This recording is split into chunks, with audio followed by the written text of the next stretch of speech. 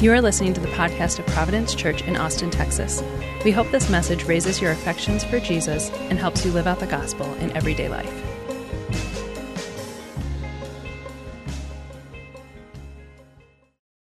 Today we are beginning our summer series on the life of David. I want to get us going with a little word association. All right, so help me out here. I'm gonna. When I point at you, I want you to say the first word that pops into your mind. Okay, and say it. Don't be shy or cool or anything. All right, I want you to say the first word you think of. All right, David and Goliath. That's what everybody thinks of when they think of David. That is the most popular story that in the life of David, his battle with Goliath. Most people assume that the David story starts with Goliath. Now, you did not think that we were going to preach about man-on-man, hand-to-hand combat to the death on Mother's Day, did you? Hand-to-hand combat to the death comes next week, so come back for that. We'll look at David and Goliath next week, but we're not going to do that on Mother's Day, primarily because the story of David doesn't start with Goliath. It actually starts with a guy named Samuel, who's a prophet, and we're going to look at Samuel a little bit in this narrative today. But before we do, I want to tell you about something that happened in my life years and years ago. My wife, Amy, and I had been married for like 3 or 4 years, and we decided that it was time to buy our first house. And so we were searching, trying to find the perfect house. You feel all this pressure when it's the first house. And we finally found this house that we fell in love with it immediately. It seemed to have everything that we wanted. Beautiful hardwood floors, beautiful yard, fresh paint inside. They had updated the kitchen, and there was this little fireplace nook in the kitchen. You could sit there, and it was so awesome, and we just fell in love with this house. Amy had already emotionally moved us in to the house before we even finished looking at it, and we just loved it. And as I was looking at it, I noticed a few things that kind of caught my attention. I noticed that in some of the bedrooms, there were some little cracks on the walls and the ceilings, and so I called the realtor to check out, and ask some questions about that and make sure everything's okay there. Turns out everything was not okay there. It turns out that this house had major foundation problems. In fact, they had to pour 26 concrete piers around the outside of this house where you dig into the ground, pour these giant piers to stabilize the foundation.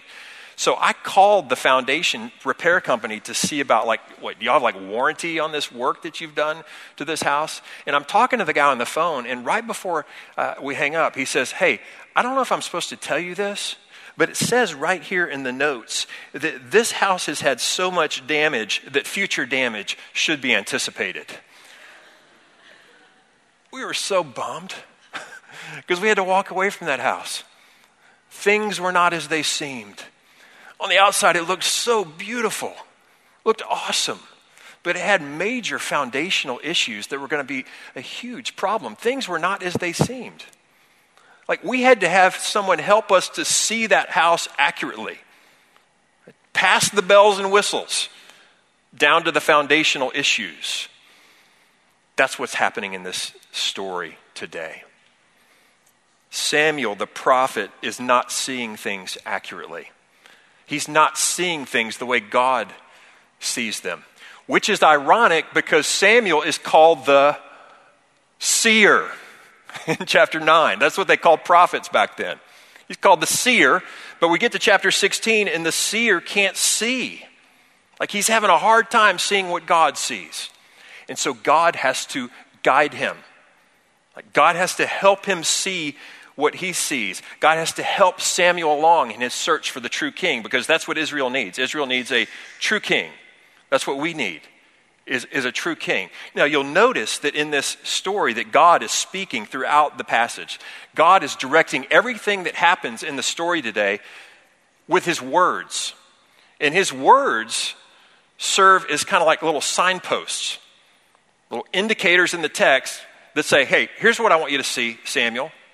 Here's what I want you to see, God's people who are reading this. And so I want to look at 3 things that God says here and let them be the guiding marks, the guiding points of our look at this text, okay? Because 3 times God says to Samuel, it says the Lord said to Samuel. And then God wants Samuel to see something in particular. He wants us to see something in particular. He wants us to see what he sees. That's the question for us. Do you see what God sees? All right, let's look at the first one. Verse 1. Here's the first thing that God says. 1 Samuel chapter 16, verse 1. The Lord said to Samuel, "How long will you grieve over Saul, since I have rejected Saul from being king over Israel?" So God comes to the prophet Samuel and finds Samuel grieving. He's in deep grief. And you get the idea that Samuel has been grieving quite a long time, because God's like, hey, how long is this going to go on, man? Like, how long are you going to be grieving over Saul? Now, let me back us up and tell a little backstory so you can know why Samuel is grieving. Back in chapter 8, 1 Samuel chapter 8, the leaders of Israel come to Samuel, the prophet, and say, hey, look, all the other nations have kings. We don't have a king. Give us a king. Like a king to lead us, to go before us, to fight our battles for us. We want a king so we can be like all the other nations. Even though God had been their king, even though God had led them out of Egypt and slavery, even though God had fought all their battles, they're like, that's not good enough. We want a king like all the other nations. We want to be like everybody else. Isn't comparison just a killer? Even nations compare themselves. Comparison gets you so focused on what you don't have that you miss the glory of what you do have. Israel had God as their king, and they're like, that's not good enough. We want a king like everybody else. We want a king we can see. And so in chapter 10, Saul is appointed as the first king over Israel. And Saul is this impressive looking guy. It says he's the most handsome guy in Israel. He's taller than everyone in Israel. He's literally head and shoulders above the rest.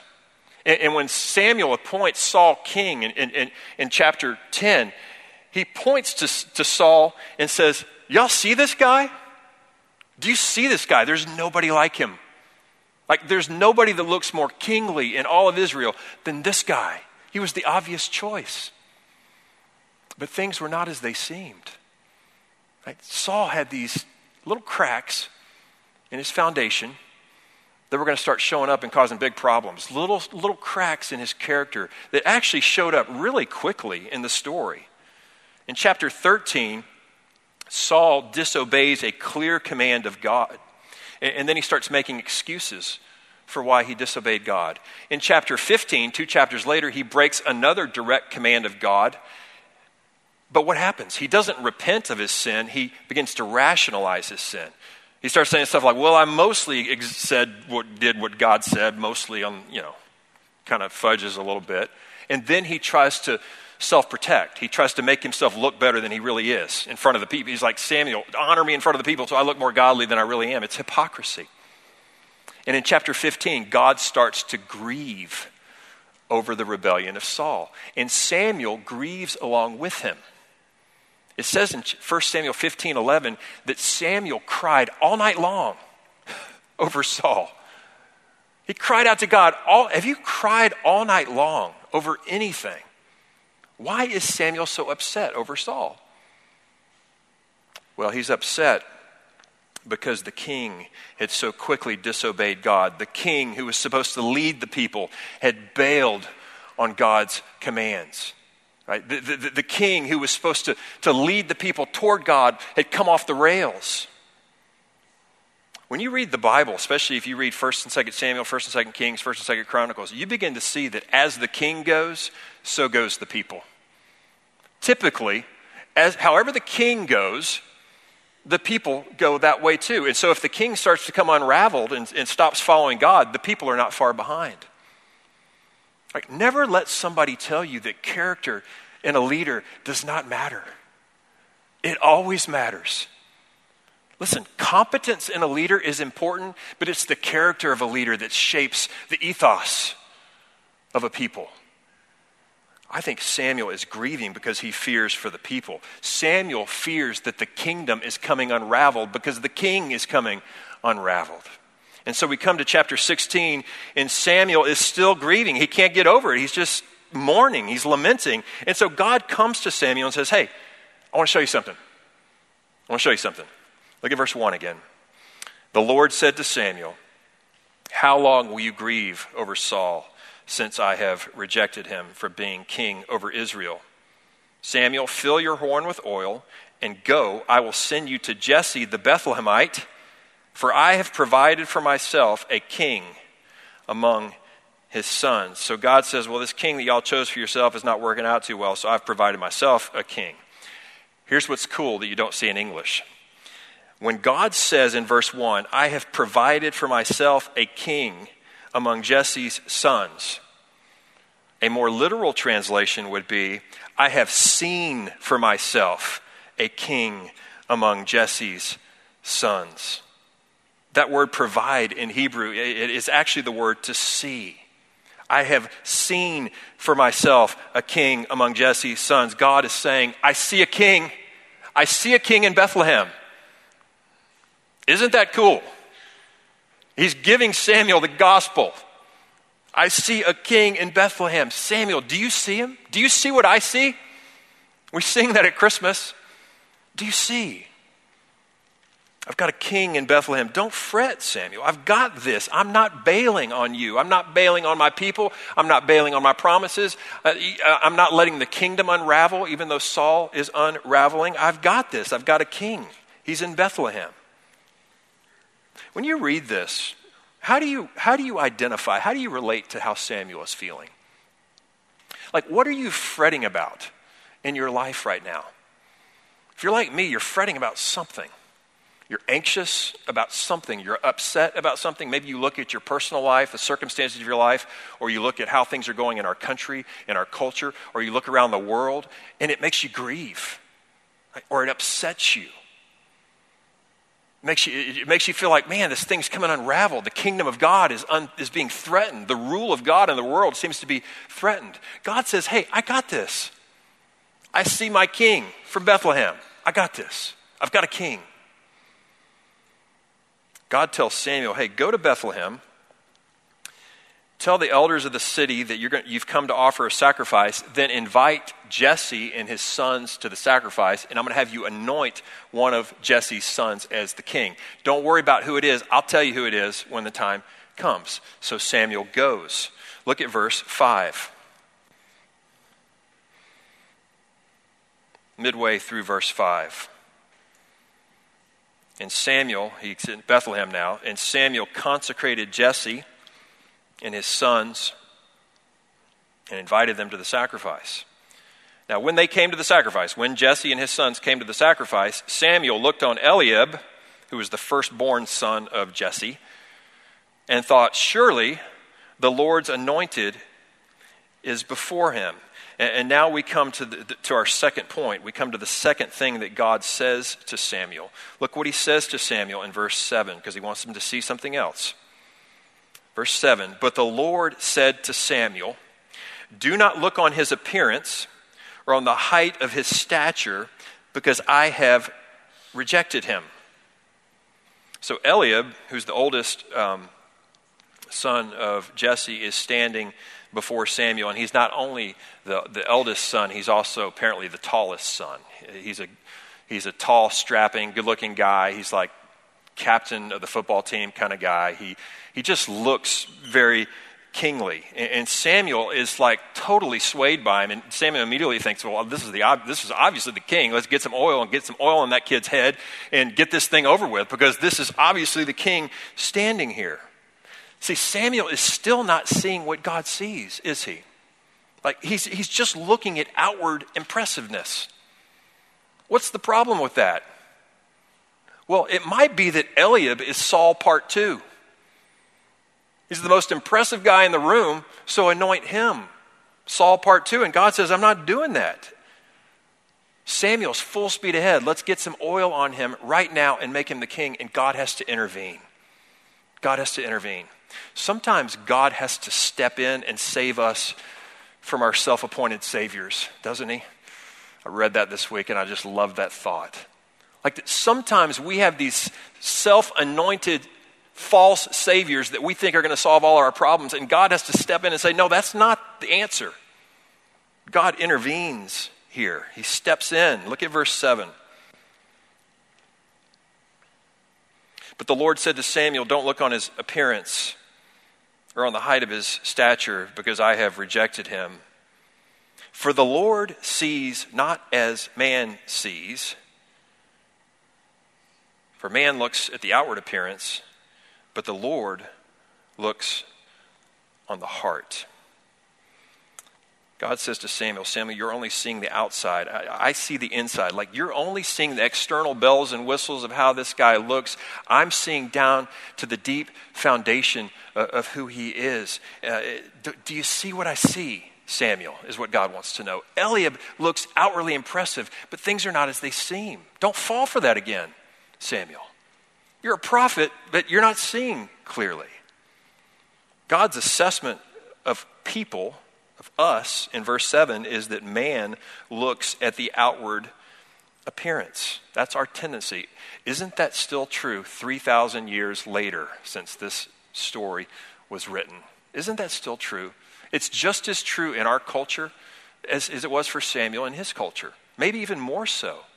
We may be at greater risk for just looking at the outside. I mean, look at how we choose leaders. We're not that much different than they were, than Israel was, are we? Like, did you know that in the presidential elections in our country since 1789, the tallest candidate almost always wins?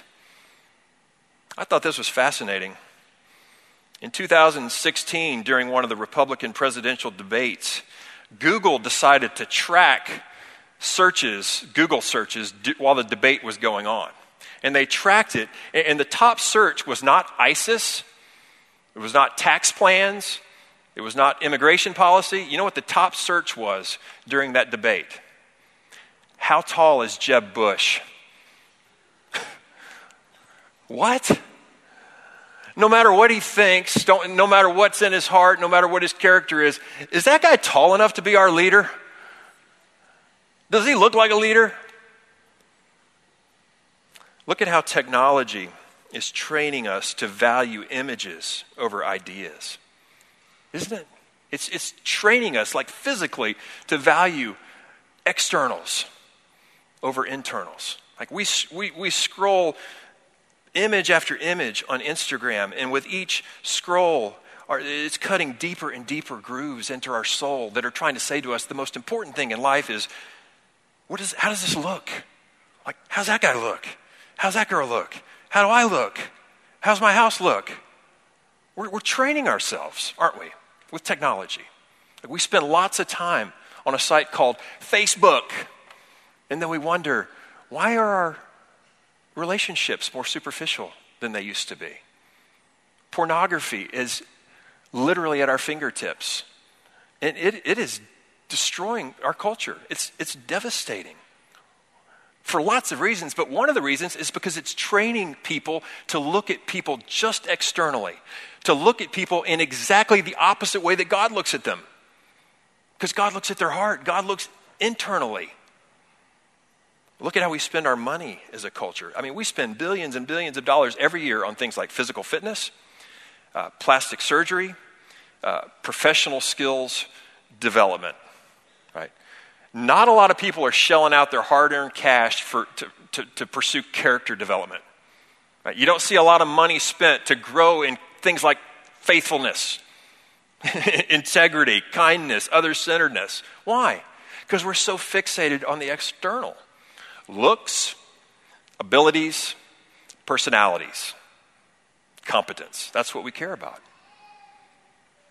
And I think this is even more convicting. Look at how we choose our spiritual leaders and how we evaluate our spiritual leaders. Can they preach? Are they a good leader? Can they vision cast? Are they good with people? You know what no one ever asks me as a pastor?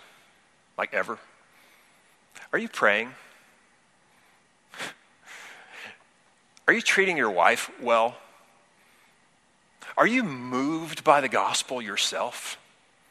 Are you loving people? Are you obeying God's word? Nobody ever digs into my character like that. I'm not telling you that to make you feel bad, by the way, because I don't do that either.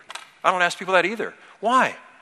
Because we assume if everything looks good out here and it's kind of holding together, then it must be good. Everybody doing fine. But God looks at the heart. God looks at the character of a person. He's saying to Samuel and to us, I want you to see how I see. I'm not wowed by appearances. I'm not wowed by performances. I don't advance my kingdom. I don't extend my kingdom through human impressiveness, human competence, human talent, human power, human good looks. That's not how I extend my kingdom.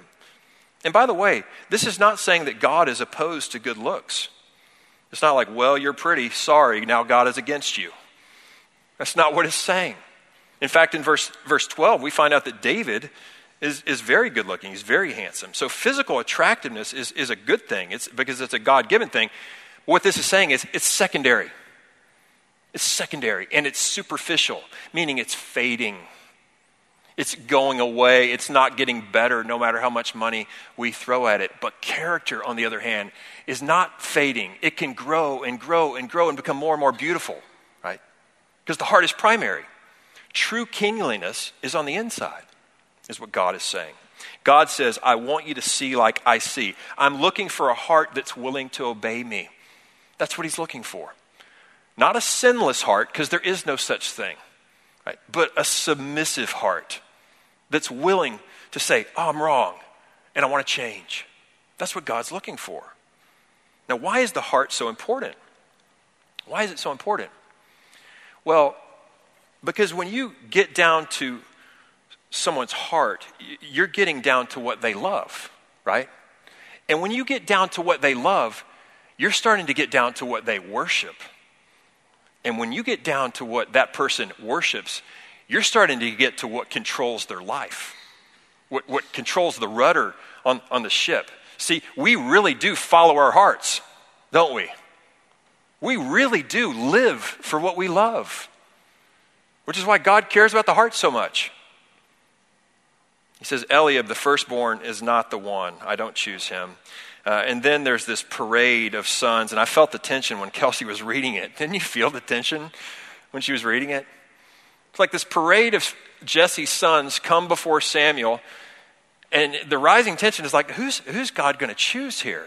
And Abinadab comes with it, and he's like, no, I haven't chosen him. And what about Shammah, the third son? Nope, not him. The fourth son? Nope. Fifth son? Sixth son? Nope. Seventh son? Nope. And Samuel's finally like, man, what is going on here? There's no sons of Jesse left in the room, and God told me I'm going to anoint one of them. And so he asked Jesse, hey, is this all your sons? Is this all you got? And look at what Jesse says in verse 11. Look at verse 11. The father is honest here. Verse 11, there remains yet the youngest, but behold, he is keeping the sheep. Now, the ESV, which I'm reading from, makes this sound nicer than it really is. What Jesse really says, well, there's still the runt. That's what the youngest means. It means the tiniest one, the smallest one. Youngest can mean actually the insignificant one. Jesse is saying, I got an eighth son, but he's so insignificant that I didn't even invite him to the sacrifice. He's just out with the sheep. And I didn't even bother to invite him. And Samuel says, go get him. We'll wait. Go get him, and we're not going to sit down until he comes. And look at what happens in verse 12. Verse 12.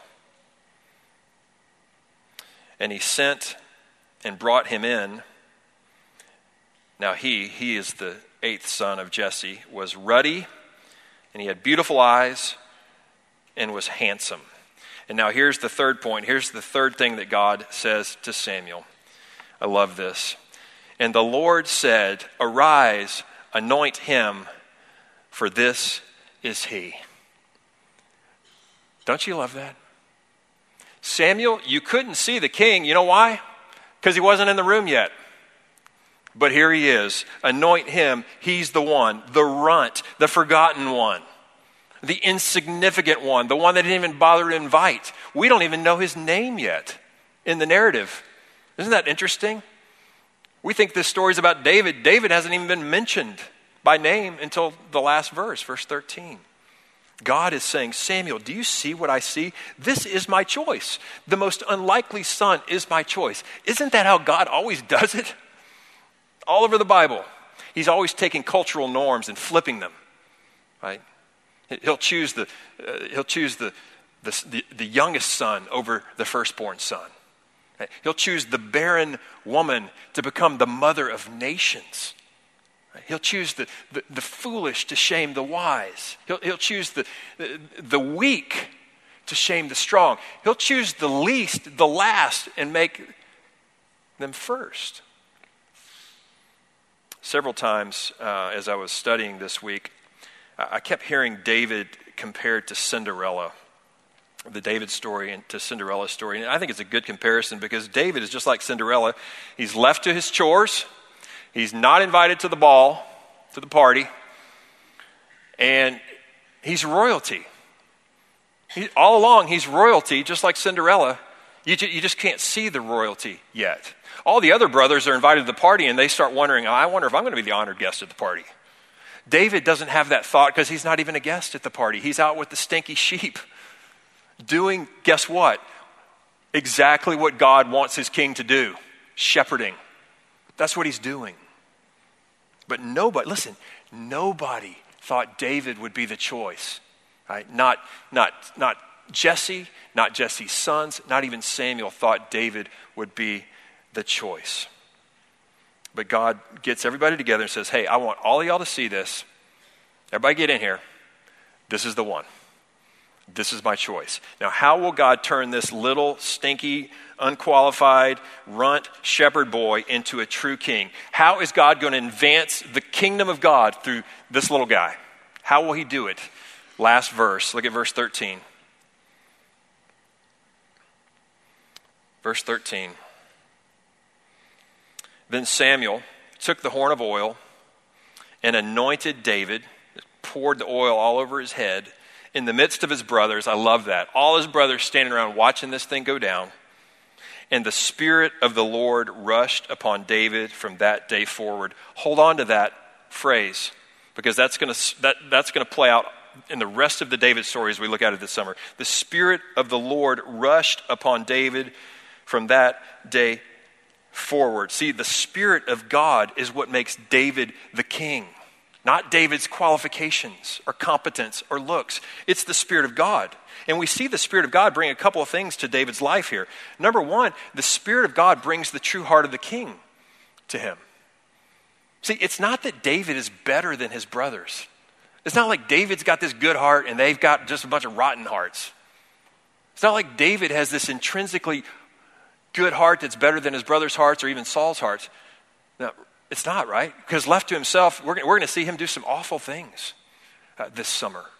The human heart, left to itself, is bent towards serving self, protecting self, using other people for our own benefit, disobeying God for our own benefit. And we're going to see that. See, God calls David a man after his own heart because God actually gives David his own heart. The Spirit of God rushes upon David and begins to shape his heart. And we're just like David in this respect. Like we might feel obscure, we might feel forgotten, we might feel insignificant, but through Christ, the Spirit of God rushes upon us. He pours out his Spirit on us and he makes us royalty.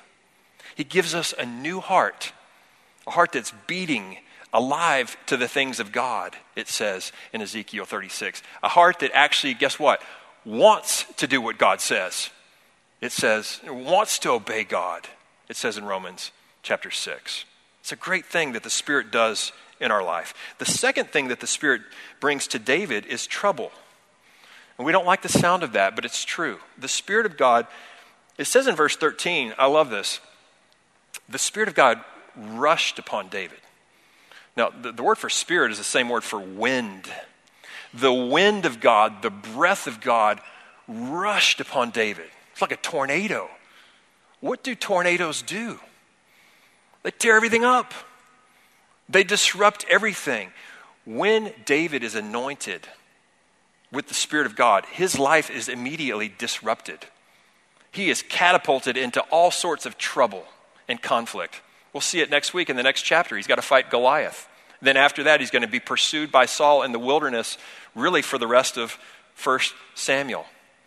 He experiences trouble and trials along the way. Here's what we need to take from this.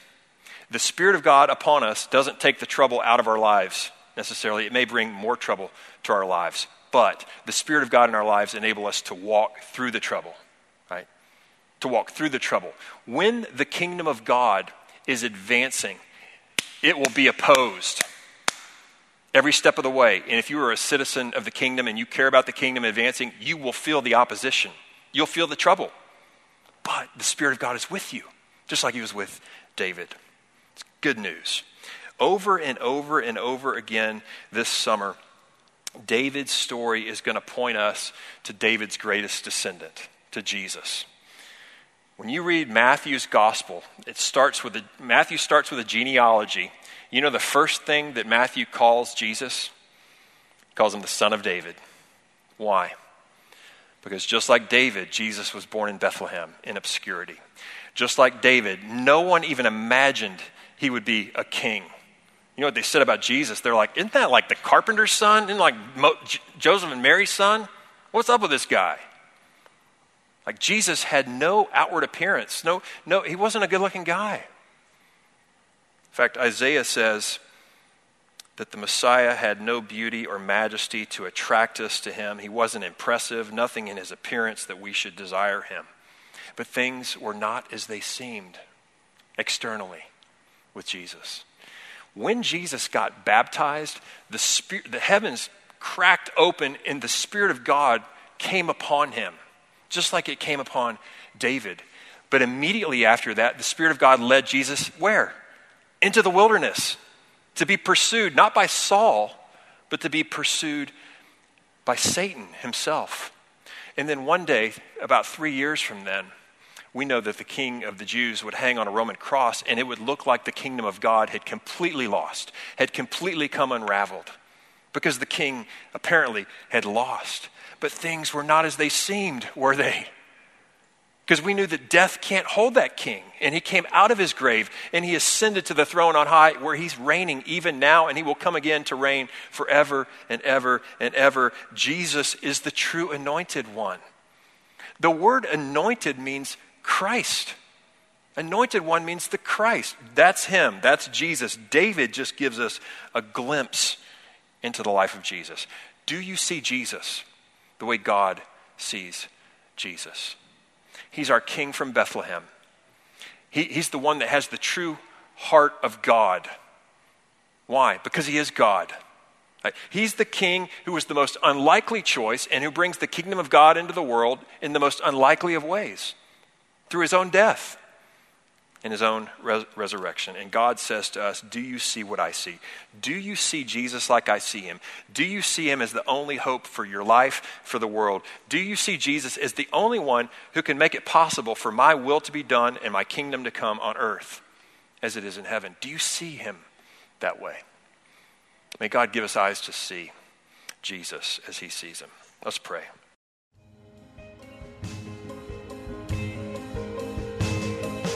Thanks for listening to the podcast of Providence Church. For more resources and info, visit us online at www.providenceaustin.com.